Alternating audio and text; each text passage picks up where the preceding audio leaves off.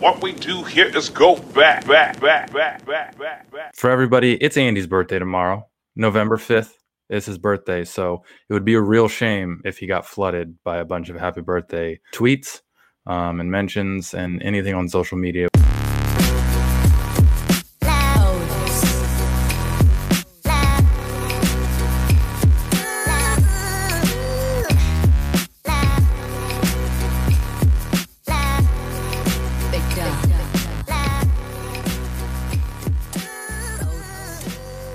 Welcome back to another edition of the Raider Take podcast. I am Mike McDonald. With me, as always, is Andy McDonald. Joining us once again, Mel Dreamy. We got a lot to talk about. A lot of things to talk about. Some preview to talk about. For that, Dan, how are you doing? I'm great. Thanks for having me on. And, just like everyone else, I'm dealing with this tragedy that is the news of Henry Ruggs III, and I'm sure we'll get right into that. But as every other Raider fans out there, it's pretty tragic. Yeah, no doubt. It's not a fun thing to deal with, but as you mentioned, it definitely is something that shocked the news waves this week. So let's just get right into it. Micah, thoughts on Henry Ruggs, and I can just tee it up for anyone that doesn't know, but obviously involved in a fatal crash. I believe it was Tuesday morning. He was under the influence driving, crashed into a vehicle that was another car, and killed the woman and also a golden retriever, a 3-year-old golden retriever named Max, which hurts me in a couple of different ways, but also very tragic news. So, Mike, any thoughts on that? As you did not call spaces, you were laces. So go on. You kind of said it already. Very tragic. It's unfortunate and unfathomable that anyone would do something like that.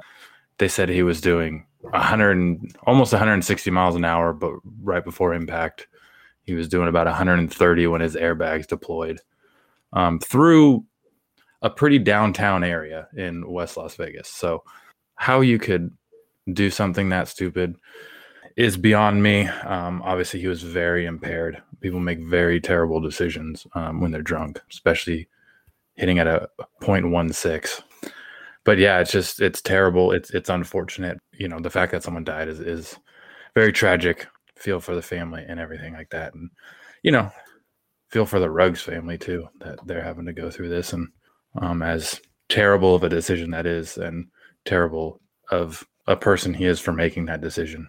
His family's going through a lot as well. So it's just very crappy all around, you go through, have a great bye week, and then to wake up Tuesday morning to this information. So all in all, very, very shitty few days with all of that, not just on the football side of things, obviously, but just overall life, I just worry about our team and, they went through the Gruden thing, but Gruden's going to be all right. It's just, hey, that sucks. He got canceled, and that sucks for him, and he's got problems. He's got to deal with it.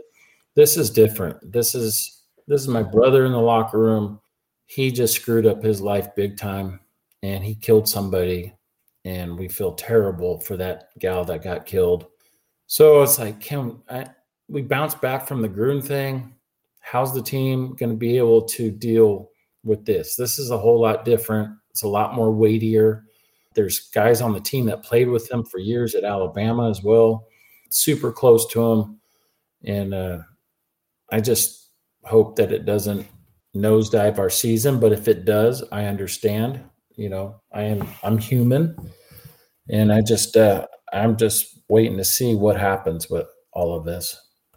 Yeah, it's one of those things where you're kind of sick to your stomach when Carr goes up there and Rich Bisaccia and Greg Olson, those guys that have to speak on it because they don't have words just like we don't, right? It's hard to talk about, but also they have a football game to play, unfortunately, on Sunday. So, but that's what it is. It's a terrible situation. Obviously, prayers are out for that family that was impacted, and the Ruggs family, who he has a wife.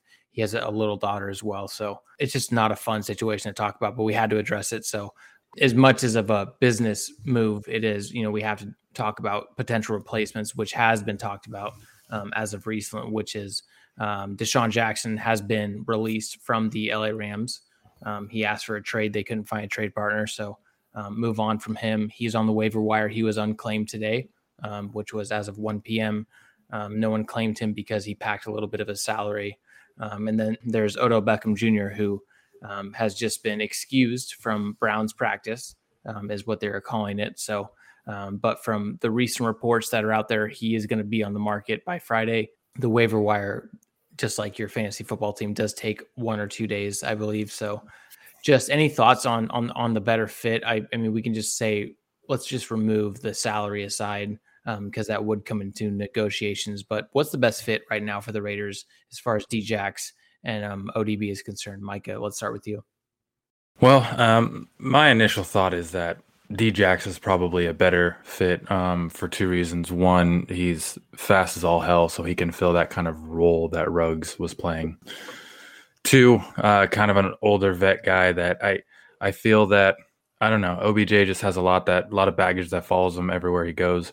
Yes, he's a lot better of a talent, and it could be one of those things where he turns a new leaf with us. But I think Djax would come in and just fit into a filler, not filler role, but like just do whatever he needs to do to get playing time and kind of fit in and whatnot. And he would fill that role better, the Ruggs role better in general. So I think Djax would be my guess, just because of the risk involved with bringing him in. And I feel like he poses more of that speed kills kind of threat. So I agree with Micah. We need the guy to blow the top off, to open up our offense underneath, and Jackson can do that. I don't think you can make OBJ happy. I mean, he'll never get enough targets to make him happy. He had that in New York, but he moved on, and then I believe that's what the problem is there in Cleveland. The way we spread the ball around, and Waller's going to get his targets, and Renfro's going to get his targets, and Edwards is being seen, and we've got enough talent on the team that we share the ball, and the team has a very good we attitude. They all root for each other. You don't want a guy coming in there only worried about his stats. I think it would just cause a lot of drama. Yeah, I mean, I agree as far as like fit goes. Like you bring in Djax, he's kind of just going to play that one role, and he's not going to expect a lot. So I think from that vantage point, like, yes, I think he fills a void there. With OBJ, obviously the ceiling's a lot higher, but then there's that fit as far as the roster, the culture, the locker room, things like that. So I think regardless, we need to make a move. I think the reason that Renfro has been special is because Waller draws a lot of people towards him. The reason that Edwards has got his plays at times is because the attention is not necessarily on them. It could be good to have someone in there. We did bring up Dylan Stoner, so he has been activated to the roster. Stoner, number 15 or whatever his number is, it's going to be a hot commodity on the Vegas Strip. But outside Absolutely. of that, I think that there's a void to be filled. Djax probably fits the best, but the talent that OBJ has, it's one of those things you have to weigh pros and cons, obviously. So, but yeah, I agree with you guys. So we'll see how they address it. We'll see how Mayock looks at it. Obviously, we didn't put in a waiver claim because on Djax at least, because they didn't want to take on that salary. But we'll see how it all falls in line. And then Djax obviously has the opportunity to sign wherever he wants to. And then when OBJ goes on waivers, if he is not claimed, he does have the same liberty as well. So before we move on to the preview podcast, Micah, would you like to tell the people what we are brought to you by? Absolutely. This podcast is brought to you by DraftKings. NFL fans, hungry for a big win this week? DraftKings Sportsbook, an official sports betting partner of the NFL, has you covered. New customers can bet just $5 on any NFL team to win their game. And if they do, you win $200 in free bets. Winner, winner, chicken dinner. It's that simple. Sportsbook isn't available in your state yet. DraftKings won't leave you empty-handed. Everyone can play for huge cash prizes all season long with DraftKings Daily Fantasy Sports Contests. DraftKings is giving all new customers a free shot at millions of dollars in total prizes with their first deposit. Download the DraftKings Sportsbook app now. Use promo code TPPN, bet just $5 on any NFL team to win their game, and win $200 in free bets. If they win, you win with promo code TPPN this week at DraftKings Sportsbook, an official sports betting partner of the NFL. Must be 21 or older, New Jersey, Indiana, and Pennsylvania only.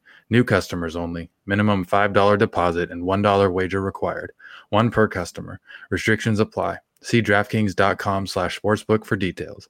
Have a gambling problem? Call 1-800-GAMBLER. I think we're going to see Zay Jones get all of Ruggs' reps this week until they figure something out. Stoner will be on the sidelines. That's just what I'm guessing. Yeah, no doubt. I think you see him a lot on special teams, just filling a void. And then Zay Jones does play that role on special teams where you can roll him into more so the third or fourth wide receivers. So agreed on that front as well. So let's talk about week 9, fellas. So we got the Las Vegas Raiders traveling to the New York Football Giants at the Meadowlands. They are currently 3-point favorites on the road, heading eastbound down. So we have them 3-point favorites. Just a couple thoughts, guys, on the preview. Just thoughts on this matchup. Obviously, the Raiders had a bye last week. The Giants did lose on the road against the Chiefs on Monday Night Football. So we have a little bit of rest. Giants have some short rest, but they are at home. So Mel Dreamy, any initial thoughts on the game coming up on this Sunday? Well, just like the Eagles, on paper, we should beat this team big. Saying that, it's the NFL. You know, the Giants play the Chiefs tough. I'm watching the game, and I see those little check down throws to Booker and whoever else he was checking down, all these short throws. I'm like, oh, God, that reminds me of our game against San Diego. And that umbrella defense, they just chewed us up in San Diego with that kind of offense. And I worried about that. But I also know that their O-line is struggling. And with our pass rush, we should be able to do a lot of stuff against them and get a lot of pressure if they get out of that. They can't do that every play. So I expect big things out of our D-line. And their injury list is really, really long. They got a lot of people out right now. And I wasn't too confident that we would beat the Eagles. I'm always worried that, it doesn't matter what team we play. I'm always like, oh, these guys can get us.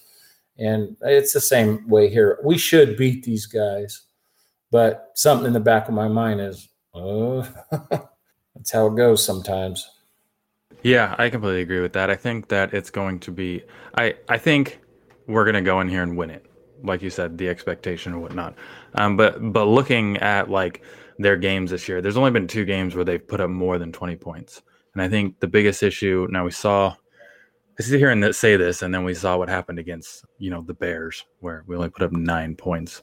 But I feel like our offense can very much put up points really against anyone, if they don't shoot themselves in the foot. We've played a lot of great defenses this year. The Giants have a good defense, and they've been playing pretty well. I don't think their offense is good enough to keep up with us. So I think we can get past that 21 point or more mark. We'll be all right. But I think we should go in and win this game. I believe we're going to go in and win this game. I believe we're going to blow them out. I think as much as all this crap is happening this week, and the things that just, the team has dealt with in the last 3 weeks, I think that our offense is going to be able to go in and be able to play well enough to outplay their offense. And I think that's what it's going to come down to. So Daniel Jones has a lot of flaws. We can find the flaws in it. Hopefully our defense can make some stuff happen. We've been causing turnovers as of lately. Just hope that can keep happening. And, I think they're just going to go out there and they're going to play hard and they're going to ball out. Yeah. I mean, I agree with both you guys.